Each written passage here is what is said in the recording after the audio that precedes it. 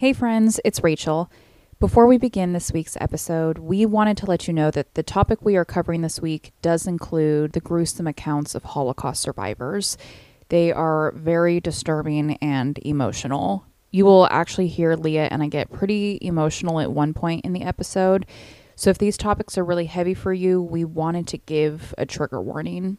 The most disturbing and emotional incident we cover in this episode occurs shortly after our commercial break. So we just wanted to let you know ahead of time. Thank you so much for all of your support. Enjoy the show. This is Hashtag History episode 45. I'm Rachel. And I'm Leah. This week, we are bringing you a listener-requested episode. This topic was requested by our friend Leon from Germany. If that name sounds familiar, that is because Leon also helped us out by reviewing our Operation Paperclip episode way back in Season 2. Can you remember Season 2? What is Season 2? A million years ago is what Season 2 was. Okay. Yeah. This week's topic has been on our list of future topics for a long, long time. But when Leon reached out on Instagram and said, hey, if you need any ideas for a future episode, how about covering... Jun Jim Jum Jum Jengun. Dim Janjuk. What she was trying to say was John Demjanjuk. Ah, yes. But it is spelled...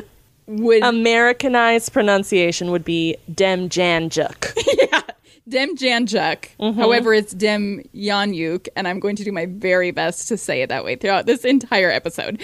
But yes, so Leon reached out, said, how about covering John Demjanjuk? And that sealed the deal for me. So again, thank you so much to Leon for suggesting this topic because we are so excited to be covering it. If the name John Demjanjuk sounds familiar to any of you, it may be because you are also true crime junkies and have watched The Devil Next Door on Netflix. I've been meaning to ask you, have you watched it? I don't think I have, which is crazy. That is crazy, but I wanted to ask you, but I didn't want to ask you before recording this episode because I want you to watch it, okay, but not yet.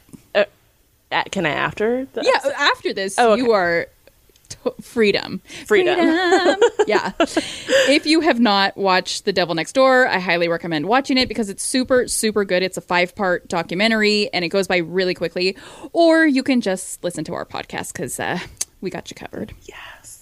In 1975, the U.S. Immigration and Naturalization Service received a list of individuals living in the United States that were suspected of having supported Germany during the Second World War. One particular name on this list was that of John Demjanjuk, a 55-year-old naturalized U.S. citizen living in the suburbs of Seven Hills, Ohio, with his wife and kids, living a pretty standard life, working as a mechanic at the local Ford automobile factory. He would be identified by Holocaust survivors in Israel that allege that he was the notorious Ivan the Terrible that worked at the Treblinka extermination camp where hundreds of thousands of Jews were killed. Demjanjuk would deny these accusations and would fight it in court for the remainder of his life. When he died in 2012, a final judgment on his appeal still hadn't been issued, meaning that, to this day, Demjanjuk is technically, on paper, innocent. So, is this a case of one of the most horrific Nazis of all time being convicted for his crimes? Or is it an innocent man and a victim of mistaken identity? I'm thinking maybe a drink will help us sort it out. I agree. Yeah, sometimes we're smarter after we drink. Sometimes. I'm Rachel. And I'm Leah.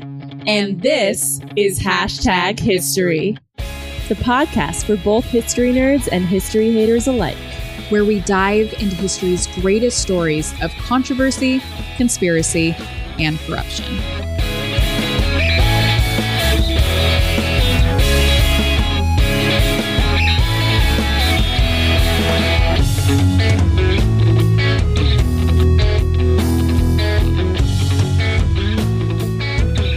All right.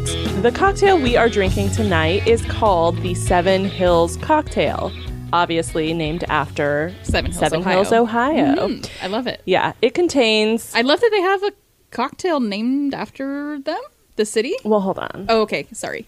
It contains rye whiskey. I used a rye whiskey that my husband actually aged himself because he is a closet hipster. It might be very strong. When you opened it up, I noticed like a couple of your nostril hairs like fell out. There was little smoke coming out of my nostril because they actually burned. Yeah. Yeah. There's also elderflower liqueur and then Fernet Branca, or you can substitute with Campari and Angostura bitters. Which is what we did. Which is what we did, because like all these little mixers that I'm only using in one drink, I'm just like, I can't justify spending $40 on Never. this. Nope. So I always look for substitutes. Which our substitute Campari, I feel like I remember feeling that way season 1, like, oh my God, this bottle is $25, but we've used it now as a substitute in so many drinks. Yeah, it's part of that like liqueur family that's like very floral and herbal, and so that's why And they gross. always and gross. So they all work for each other. Yeah. So you shake all that stuff up, you serve it chilled in a cocktail glass, and then you garnish with an orange twist, which That's also another one of those, like, would I waste an orange? literally for a peel. Nope, we ain't bougie like that, No. folks. We're trying to bring you realistic drinks, Yeah, that you can make with disgusting things you have in your house. which is typically, like, on a Saturday night, the cocktail that I make is, like, I have some stale soda left. Yeah. There's a squirt of lime juice left. Yeah. And then I'm pretty sure we have whiskey somewhere, right? Mm-hmm. Uh-huh. Yeah. Done. All right. This cocktail is apparently named after both San Francisco and Rome. I don't really know. I mean, I guess like the hills of Rome. Okay. And maybe the hills of San Francisco That's too. cool. So 7 Hills. Yeah. That's very cool. But its tie to tonight's episode is, as usual, a bit more literal, as we know, and I think we will soon talk about. This whole thing starts in a little town called 7 Hills, Ohio. I thought it only right to drink a cocktail of the same name, mostly because I didn't want to drink a cocktail named after a war criminal. I love it. Okay, cheers to the 7 Hills. Oh, God, my straw. The straw situation. Oh, is your straw's so long. Thanks for giving me the bendy. Yeah.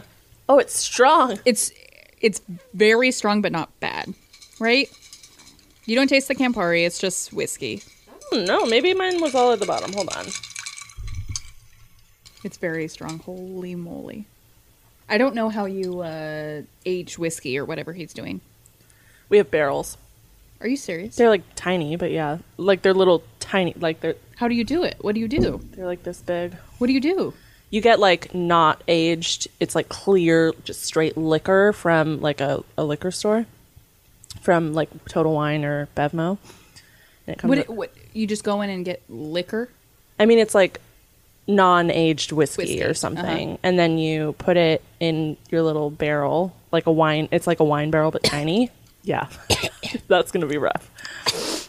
And I have to say Demjanjuk how many times?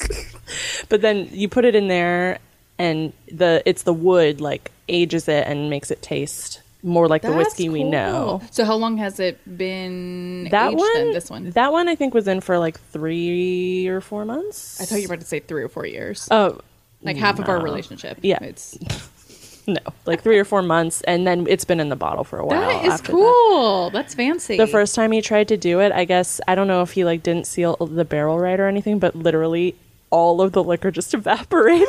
Oh, that's a bummer. Is it expensive? I mean, how much ever liquor you're putting in a barrel? Yeah, it's more expensive than just going and buying a bottle of whiskey. So Oh my god, that's pretty funny. Yeah. And you don't know till 3-4 months later, right? Yeah. Because you don't open the barrel. no, Oh my god, that's sad and funny. Yeah, that's very strong, and it's going to make I saying don't know. Demjanjuk I'm gonna have difficult. to chug, to be honest. Okay. I mean, my chugging and your chugging is different. Because I can successfully chug? Correct. Okay. And I do like 3 sips, and then I'm like, ah.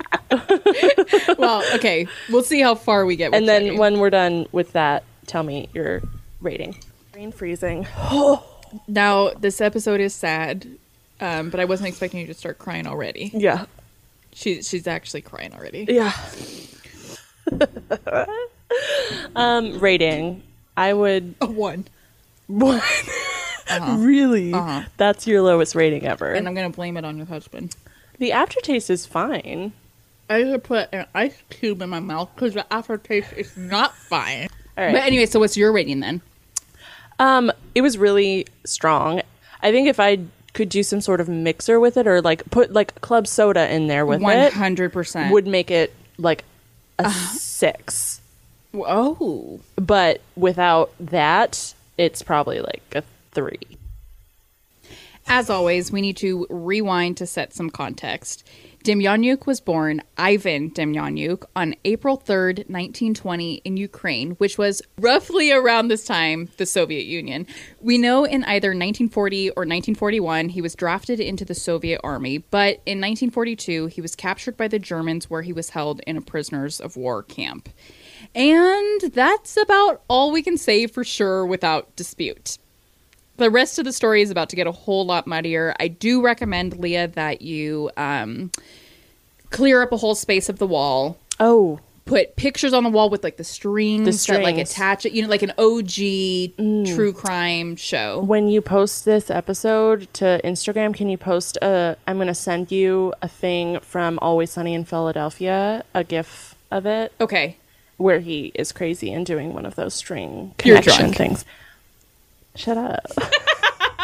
You said that whole last thing with your eyes closed, so that's why I knew. I was trying You're to like, envision it. Look at me. Okay. He immigrated to the United States with his wife and daughter following the Second World War. Demjanjuk filled out his immigration documents stating that he had worked at Sobibor during the World War, which is very close to Treblinka, the second worst death camp following Auschwitz. Demjanjuk became an official U.S. citizen, changed his name from Ivan to John, and began his life here in the U.S. We can actually check out a map here for where the death camps were in Poland during the war to get an idea of how close Treblinka and Sobibor were. Wait, what am I looking at? Wait, what am I looking at? A map of Poland. Oh, You're looking at how close Treblinka and Sobibor are to each other. Yeah. So they're in Poland. They are not the closest things to each other, but Poland isn't the largest country by any means. And they're, not even in a tiny little section of it. Yeah. So technically they're like 130-ish miles away from each other. What is that in kilometers? It's 212 No, or something like that. no. I'm fairly confident No. because I looked this up earlier. No. I'm fairly confident. You don't believe me? No, I do. You're just impressed with I'm me. just impressed. I looked it up right before I came. So all we know at this point, his visa that he filled out, his application to come to the United States says he was in Sobibor. Demjanjuk is living his most basic, most mediocre life in Ohio.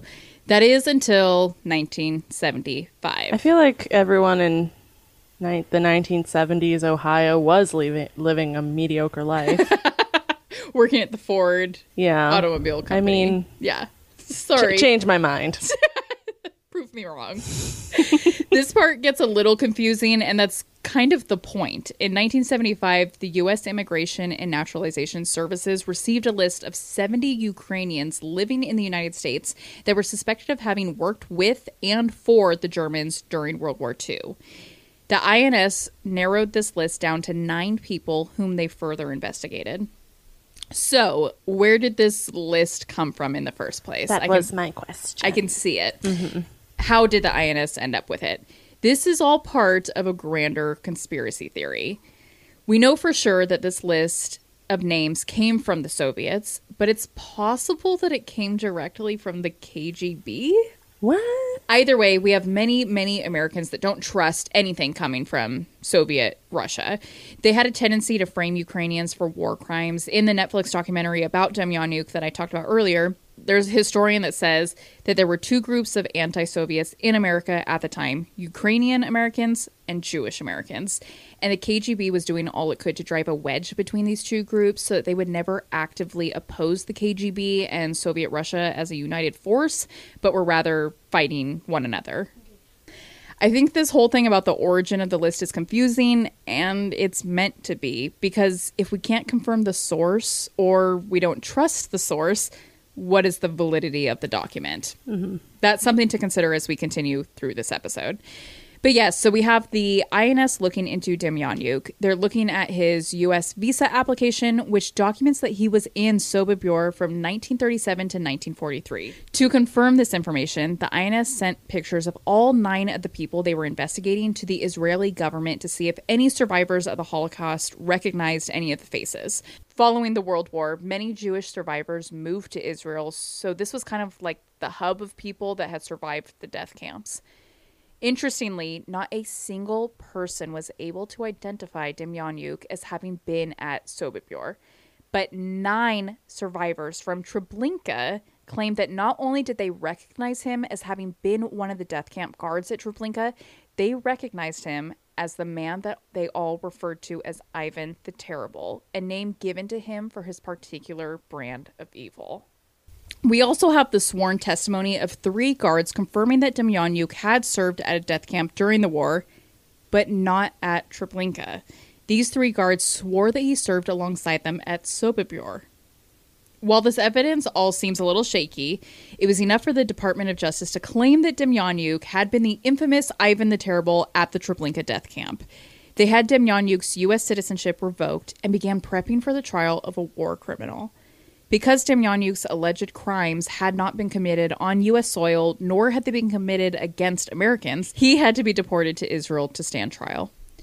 Americans had 2 totally different responses to this whole thing, like that's something new. Hello, 2020. Hello. Where everyone has a different opinion about the elections. COVID. Wearing masks. Distance learning. What else? We can climate change. Gas versus electric vehicles. Wildfires. Oh my gosh. How can we have different opinions about wildfires, but we do? We do. So yeah, people don't agree. In the late 1970s and early 1980s, you had veterans of the war and American Jews that wanted absolutely nothing to do with a potential Nazi living in the U.S. They demanded that he get out and get out now. They found his house and held up signs outside protesting all day long. I'm surprised that's all they did, honestly. But then, because people are the worst, you also have Holocaust deniers. People that do not believe that the Holocaust ever happened. People that believe that Hitler only wanted to deport the Jewish population, not exterminate them. These people defended Demjanjuk and actually helped to raise millions for his defense. One such group of people that also supported Demjanjuk was the KKK. Of course. And here's where I have decided to end this podcast, actually. Like, not just the episode, but the whole thing? The whole thing. I'm going to delete all of my social media accounts, and I'm going to live in a cave where I just read Jane Austen all day. I was thinking of rereading Pride and Prejudice. You should. And literally not look at your phone for a week. What am I going to do with my life? I'm going to read Pride and Prejudice. The level of human assholery here is too much. If there can be any defense, and this is not in defense of the KKK, and this is not in defense of Holocaust deniers, this is in the defense of some other people that believed in Demjanjuk's innocence. If there can be any defense, remember how the U.S. government even received that list of names is suspect. Right. As is the fact that the eyewitness survivors say they saw him at one camp, guards say they saw him at another, his official paperwork says something totally different. So for people to believe that there was some kind of grander conspiracy going on here, I'm not totally opposed to that. Because you're a conspiracy theorist. I have learned in the last year since starting this podcast. But the KKK and Holocaust deniers, though. Yeah. Moving on. Okay. Demjanjuk was deported to Israel. There's footage of when he arrived in Israel coming down the stairs from the airplane, and you can see him turn to the U.S. Marshal beside him and ask him if he could kiss the Holy Land. And the U.S. Marshal is like, no. So there's the question of whether this could have just been a PR stunt, showing him as, very religious and nonviolent, or is this a genuine act, and did they strip him of the opportunity to do something that was important to him? The trial began in 1987 in the Jerusalem District Court and was held in front of 3 judges. This trial was a big deal for obvious reasons, but one of the reasons why this trial was so huge was because it was the first televised trial in Israeli history. Oh. People across the world could tune into this trial, And they did. Yeah. You have to understand the emotions at stake here. This trial was in 1987. There are survivors from the Holocaust around. Children that watched their entire families murdered in front of them. And if not a physical survivor of the Holocaust, you have trial spectators that grew up as the generation immediately following the Holocaust, that heard about it daily, faced the consequences of it daily, watched their parents struggle daily because of the atrocities committed. It was a very vocal courtroom, too. People stood up and cheered. People stood up and screamed murderer at Demjanjuk. Ooh. So let's talk about the evidence presented at trial. Okay. First things first, Leah, if you'd like to check out a side-by-side picture of the photo of the man known as Ivan the Terrible around the year 1943, and then a picture of Demjanjuk around the time of his trial. And just, I want to know what you think. I'm curious if you do think they look similar or not. Yes. Yes. The only difference I can see, obviously he's aged a lot. And when you guys see this picture on our Instagram, you'll see. But the only thing where I'm like, maybe it's not the same guy is there's two things, actually. His ear is lower, and then also his eyebrows are lower, which when he was younger, and higher when he's older. And I would think over time your eyebrows would actually sag. I would agree with you that those are the two things, mostly the ear, that like stands out to me as like, that does not look like the same ear, but otherwise, like, it is the same person, For right? sure, yeah. Mm-hmm. Okay. I could see being the same person. Mouth is exactly the same. Nose is the same. Nose lines up perfectly. Head shape. Head is the same. shape, yeah. The picture that we have of Ivan the Terrible supposedly came from his SS card, which, Leah, you can actually, if you would like, pull up the picture of the card as well, because we are just about to discuss that in further detail as well. Okay. This identification card was the primary evidence that the prosecutors had to place Demjanjuk as a Nazi during the war. This card is from the Traniki camp, which was a training camp primarily for Soviet prisoners of war. You will recall that Demjanjuk was a member of the Soviet army before being captured by the Germans. The prosecution called a number of witnesses forward that testified to the authenticity of the document. The document has the name Ivan Demjanjuk on it. But let's look at the card more closely. You'll note on the card here that it does not anywhere place Demjanjuk at Treblinka, which is what this whole trial is in relation to. It actually places him at Sobibor. Yeah, yep. Additionally, check out, okay, here on the picture, right there by his head, do you see those two little dots? Yes. Any guesses as to what those dots are? Measuring the length between his ear and chin? I don't know. I know, that's such a random question. Those two dots on the side of his picture look like the marks left from a staple. Oh, yeah. Right? Mm-hmm. Yes. When the defense investigated this document, they found that the flip side does not contain staple marks. So could this picture have been removed from some other document and then placed on this one to frame the guy? Oh. This leads to a grander conspiracy that the defense addressed. Again, looking closely at this SS identification card, the height listed here for Demjanjuk is totally inaccurate. The card places him at 5 feet 9 inches when he is, in actuality, 6 feet tall. Okay, I just want to say, like, people's driver's license lists their shit inaccurately because they just put down what you say. Yeah, that's how I've gotten away with saying I That weigh you a lot less. 30 pounds less than you actually weigh.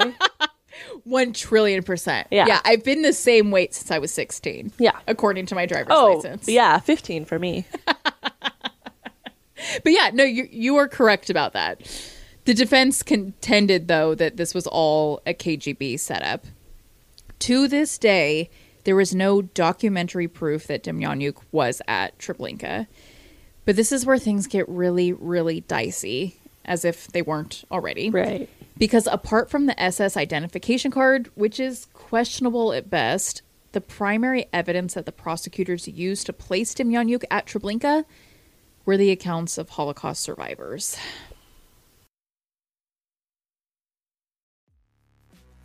Hey there, it's Leah. We are so excited to announce that today's episode is brought to you by Podcorn. We utilize Podcorn to source and generate the majority of the ads you hear during our episodes and are so excited to now call them a sponsor. Podcorn is a digital marketplace connecting podcasters like us to amazing podcast sponsorship opportunities, such as host-read ads, interview segments, topical discussions, and even mid-roll ad slots such as this one. With Podcorn, there is no middleman, which is fantastic. Podcasters of any size can browse and choose opportunities right on the platform, set their own rates, and collaborate with brands directly. You never give up any rights to your podcast, and Podcorn is there to support you during every step. They ensure you're protected and compensated for the work that you do for every brand. So click the link in our show notes to check out Podcorn and start browsing sponsorship opportunities for your own podcast, or simply visit podcorn.com, that's podcorn.com, for more information.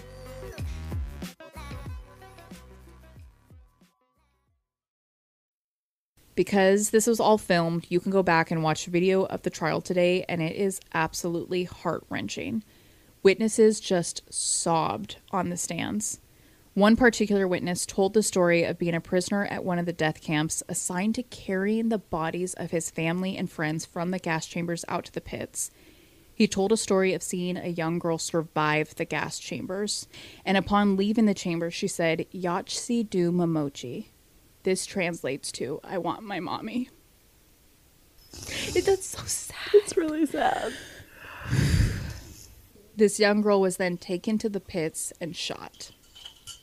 Because of this traumatic experience, this particular witness said he saw Ivan the Terrible, the man that had operated the gas chambers at Treblinka, in his mind every single day, and he knew that Demjanjuk was Ivan.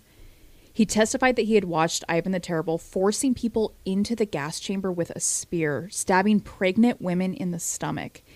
And he said, without a doubt in his mind, that the defendant sitting before him, John Demjanjuk, was indeed Ivan the Terrible. Demjanjuk had an Israeli defense attorney. This is a whole story in and of itself, and the Netflix documentary does a really good job, breaking this guy down. Everyone hated this guy because they considered him to be a traitor. Mm-hmm. How could an Israeli man defend an alleged Nazi? Yeah. Anyway, this attorney had the balls to stand up during the trial when one of the witnesses was crying and said, "Why do we need to hear this? We aren't suggesting that these people didn't really go through what they went through and that they didn't have these experiences with Ivan the Terrible. We are just saying that our client is not Ivan the Terrible. Do we really need to listen to this testimony?" The judge ripped him apart. How dare he interrupt a Holocaust survivor's testimony? Sit down and shut the up. Yeah. Yeah.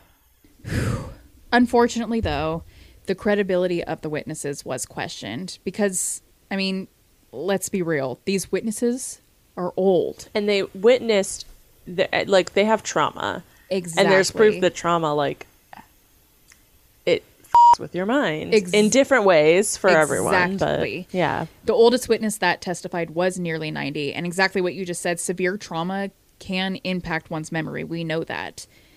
While we never, ever, ever doubt the experiences of these Holocaust survivors, we know, again, that trauma can inhibit retention. For example, the oldest testifying witness, Gustav Borax, was asked during the trial by the defense about a trip he had made to Florida for his deposition. He asked him how exactly he had traveled to Florida, and Borax responded, "By train." Yeah. So you took a train from Israel to Florida? This immediately weakened his credibility. Many believed him to be senile. Others, like the prosecutor, believed it was just a miscommunication, and he thought maybe that he'd been asked, how he was transported to Treblinka. But taking advantage of this gap in memory, the defense then asked him to name his 2 children that had been killed during the Holocaust alongside his wife. And unfortunately, Borax could not remember the name of one of his children. It was awkward and embarrassing.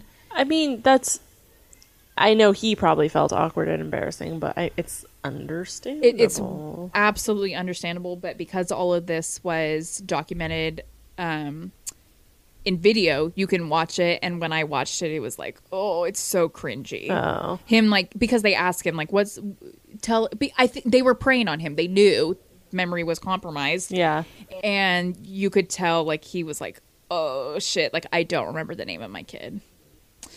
Another survivor that testified during the trial was Eliho Rosenberg. Forgive me if that pronunciation is incorrect. I searched a lot because I want to be very respectful and say this name correctly, and I searched in 1,000,001 places, and like 80% of them said Eliho, and the other one said something completely different. Cool. So anyway, from here forward, he's going to be Rosenberg anyway. Okay. He, upon seeing Demjanjuk in person, told the court, "I saw his eyes, his murderous eyes." He knew Demjanjuk was the man that killed his family. But shortly after the war in 1947, Rosenberg actually testified under oath that he and other inmates at the concentration camp had revolted and had actually killed the man they called Ivan the Terrible with shovels back in 1943. And there are other accounts of Treblinka that do mention that a guard named Ivan was killed in August of 1943. Huh. Rosenberg did end up admitting to making this statement under oath back in 1947, but basically said, like, imagine being me. Imagine being a Holocaust survivor and the amount of guilt and shame that I feel every day. We know that many of the survivors of the Holocaust faced survivor's guilt, not understanding why they had lived when so many others had died. And so Rosenberg said this was one of those cases where he made up a story about killing a Nazi camp guard to make himself feel better that he had done something, that he had fought back. And yet another witness actually pointed to the wrong picture when presented with a number of pictures of possible Nazi camp guards. He did not point to Demjanjuk, but then came to the trial and testified that Demjanjuk was 100% at Treblinka and was 100% Ivan the Terrible. I mean, they're elderly witnesses. It's tough. That have been through such horrific trauma. It's tough, yeah. One of the biggest revelations of the trial came when Demjanjuk himself testified. In Israel, it is customary that the defendant testifies in the course of his trial. He repeated his story that he was not Ivan the Terrible, that he had never been to Treblinka, that he was a prisoner of war during World War II. But the big piece that came out during his testimony was the fact that he had a scar under his armpit from when he had removed a tattoo. A tattoo that only the Waffen-SS had. A particular military branch of the Nazi Party that was known for being particularly brutal. WTF. And it was always in that spot? Yes. Always, always in that spot. Demjanjuk claimed he was forced to get the tattoo and that he had removed it after the war so that he would not accidentally be identified as a member of the SS. It's also worth noting that Demjanjuk, throughout the entire trial, even when listening to the testimony of the Holocaust survivors, never showed a single emotion, which we can't even get through this episode without having emotions. Yeah. He sat there blank-faced the entire time. On April 18th, 1988, the Jerusalem District Court found Demjanjuk guilty and sentenced him to hanging. From the cell he was placed in solitary confinement, he could hear the prison building the gallows that would hang him. Oof. Demjanjuk's family and legal team immediately went to work on filing an appeal. It's interesting timing because just as they are preparing to appeal to the Israeli Supreme Court, the Soviet Union fell apart. And so now there are thousands upon thousands of KGB records previously unavailable that the defense could now use during the appeal, none of which placed Demjanjuk at Treblinka. In fact, it was revealed that perhaps this whole time, Evan Demjanjuk was being confused with Ivan Marchenko, a man that had worked as a camp guard at Treblinka. There are testimonies of nearly 40 former Treblinka guards that corroborated this theory. It was also found that the United States of Special Investigation did indeed know about Ivan Marchenko and had kept this evidence out of the trial. We can look at a picture here of Ivan Marchenko, Leah, and you will see that he and Demjanjuk look nothing alike. Yeah. But he has those brows. Good point. He does have the brows. When I look at this, I think they look absolutely nothing alike. I think that this man's name was Ivan Marchenko.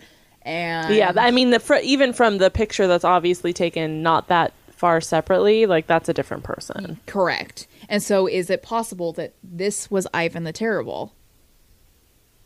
And the United States intentionally kept that information out, even though they knew about it going into the trial. Mm-hmm. This still isn't to say that Demjanjuk was not a Nazi. He had the tattoo. Guards were sometimes moved from one camp to another, so it's possible that that's why some of the eyewitnesses were a bit confused. There is evidence that he likely worked at the Sobibor death camp, but all of this was too much reasonable doubt for the Israeli Supreme Court. They overturned Demjanjuk's conviction, but explicitly stated in their decision that if the Israeli government could get more solid evidence tying Demjanjuk to a death camp, he could be tried again for war crimes, i.e. double jeopardy would not apply here.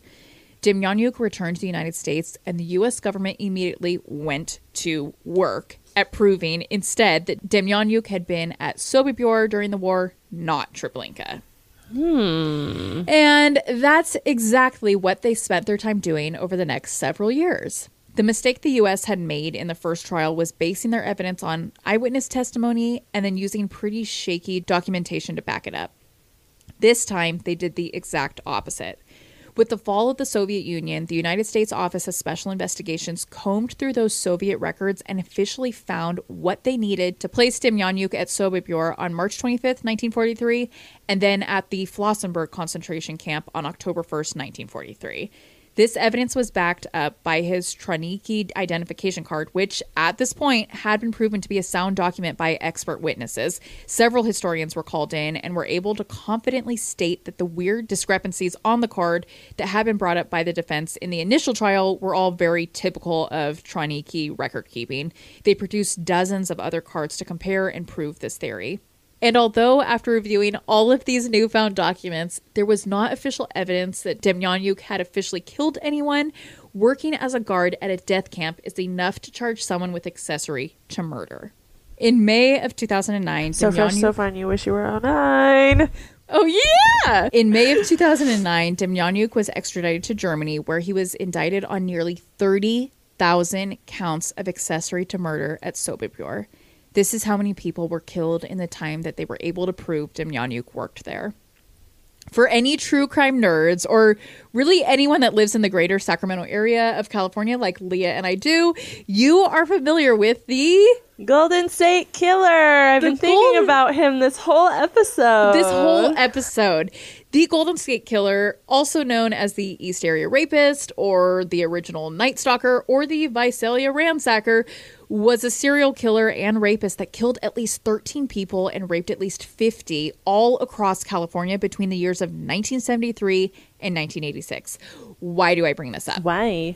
Other than because the singular good thing to happen in the year 2020 was that Joseph DeAngelo, the Golden State Killer, was found guilty and sentenced to life. It is because when I was researching this part of the Demjanjuk story, DeAngelo kept coming to mind. Because when Demjanjuk was extradited to Germany, he said he was too frail to stand for trial. Leah, check out this picture of Demjanjuk at the second trial. Okay, he's literally in a f***ing stretcher right now. Which, I mean, you're going to talk about it, but, like, it's literally DeAngelo being wheeled in a wheelchair. That's exactly what it is.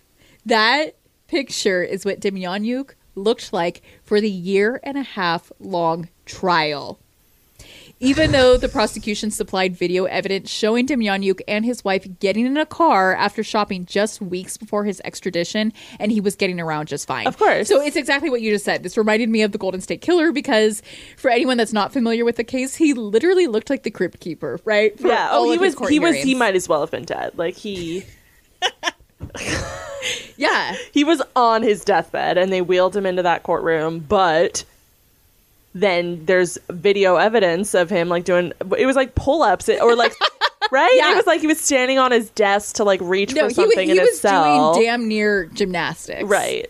So I see the parallels between Demjanjuk and DeAngelo here. And the fact that, I mean, I drew that parallel earlier, like where you said he was just straight faced. There's no emotion when someone's saying, hi, you murdered a girl in front of me. Like, or even to say like a girl was murdered in front of me. Like, for me, my face goes, oh. Exactly. Like, my face just goes, the emotion of not necessarily you're calling me out for doing it, but just hearing that someone had that experience makes you cry. Yeah. But he didn't. And yeah, exactly. You saw parallels to the Golden State Killer like way early on in this episode. Yeah. And then as I was doing my research and got to the point where Demjanjuk said he was like too frail to show up for trial, I'm like, that sounds eerily familiar. Yeah, that's crazy. So crazy. On May 12th, 2011, Demjanjuk was found guilty and sentenced to 5 years in prison. Because he did not appear to be a flight risk, he was allowed release from jail while awaiting his appeal. But the following year, on March 12th, 2012, at the age of 91, Demjanjuk died in a German nursing home. His family requested that his body be returned to the United States for burial. There was a lot of controversy with this. Many Americans feared that if people knew where his body was buried, it would become a site for neo-Nazi congregation.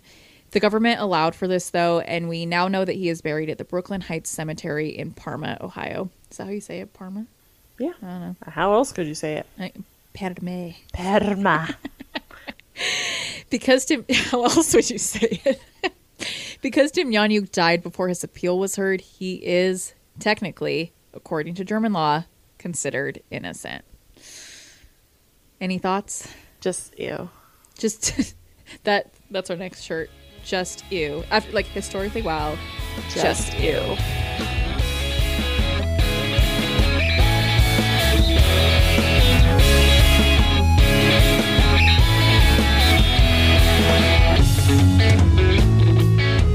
Thank you all so much for listening to this episode of Hashtag History. We will share the pictures that we discussed on the episode to our Instagram, and then all sources used to put together this episode can be found on our website at hashtaghistory-pod.com. Also, if this topic interested you, go check out that documentary on Netflix that I talked about. It's called The Devil Next Door. You're all quarantining. What else have you got going on? Yep. While you're Netflixing on the couch, not really watching the documentary because you're scrolling through your phone. Am I right? Right. Yeah. Do us a favor and subscribe to Hashtag History on whatever podcast platform you use. Share it with a fellow true crime friend, and then give us a rate and review. Be sure to check us out on Instagram at #history_podcast. We do lots of cool stuff on there. We've been doing trivia nights during quarantine. We've been doing giveaways. Have we done a giveaway in a while? We should. We should. Anyways, we do stuff. Yeah. We We post do our stuff. cocktail pictures and ratings and recipes. And some of them have been pretty rough. Yeah. Most of them. Yeah. So, Thank you all so much. yeah, thank you. Bye. Bye. Why'd you say Thank you. Thank you.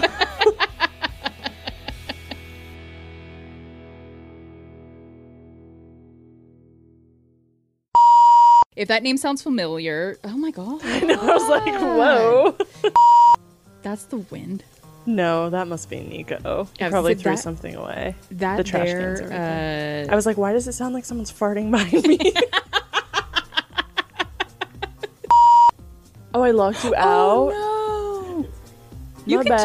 talk. We cut all this stuff out. We were just talking about farting. I that's just getting cut locked out. my husband outside. Oh man, nice. Whoopsies, I'm sorry. Love you. No, it was good. We remember we My- rated it like a can you hear my 7.5. It was like, it's like that. Literally, my stomach just literal growl at No, me. that one was such a surprise that we gave it like. Trial. They. Let me do that again. He, not they. I was just gonna let it slide. The tomato. Oh, with the one we. Did you see all the people commenting on They that? were like- They're like, No. but people like Tuck says he's gonna try it because he's like. It's gonna be good when he does it. and he's like, what are the ingredients again? So I tell him, he's like, oh yeah, I of course have all those things at home other than tomatoes, And- because he has elderflower liqueur, Campari, gin. He has those things at home. And of course, when he makes it, it's gonna be delicious. It's gonna be beautiful. I feel I- it already. Like This is going to be okay. am- Can I? I am drunk. Right at this current moment, it'll be Okay, gone in this 5 is what- minutes, but listen I to am me. drunk. Listen to me right now. This is what we're doing on Saturday. I'm dead serious. Are you coming over before? This is. Are you coming over before? This is. Oh yeah, I'm drunk too. This is what we're doing on Saturday. Okay, we're this episode. I know. Okay, but hold on, I have- hate but I have- us. Like future me hates us. Future me hates us when you have to put this together. Like literally, when you're putting this together, like those bitches. But look at okay, roughly.